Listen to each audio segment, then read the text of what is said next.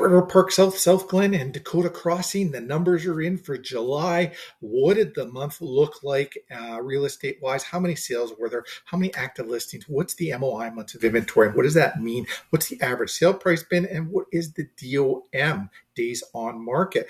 We're going to take a look at July as well as the previous 6 months of the year. We'll also look at what did the last 5 years look like in the month of July for the Riverpark, South Dakota Crossing, and South Glen areas. So 18 sales with 22 active listings, living with only 1.2 months of inventory.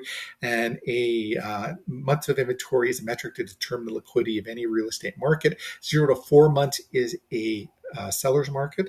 4 to 6 months is a balanced market. Beyond 6 months is a buyer's market.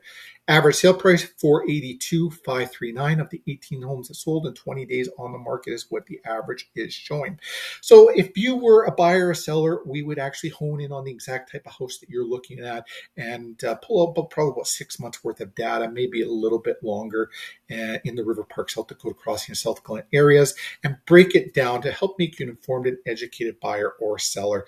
And when we do that, it helps the process so much more for you, makes it an easier process. And because you know what's going to happen next, you're well informed. What content are you looking for? Reach out to us. We'd love to put something together for you. If you're buying or selling, like I said, we'd love to help you through the process. And if you are liking our content, give some love on social media. Like us on Facebook, subscribe to our YouTube channel, or follow us on Instagram or Google reviews. Help us help other people. Now, this is what the last 5 years look like. 482 is the average sale price in the month of July. 520 was 2022. 457 in 2021, 400 in 2020, and 397 in 2019.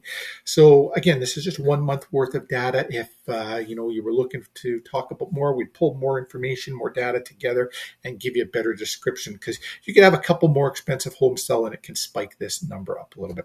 Anyways, well, thank you for watching. Tune in again next month for our next monthly marketing report. Have yourselves a fantastic day, everyone.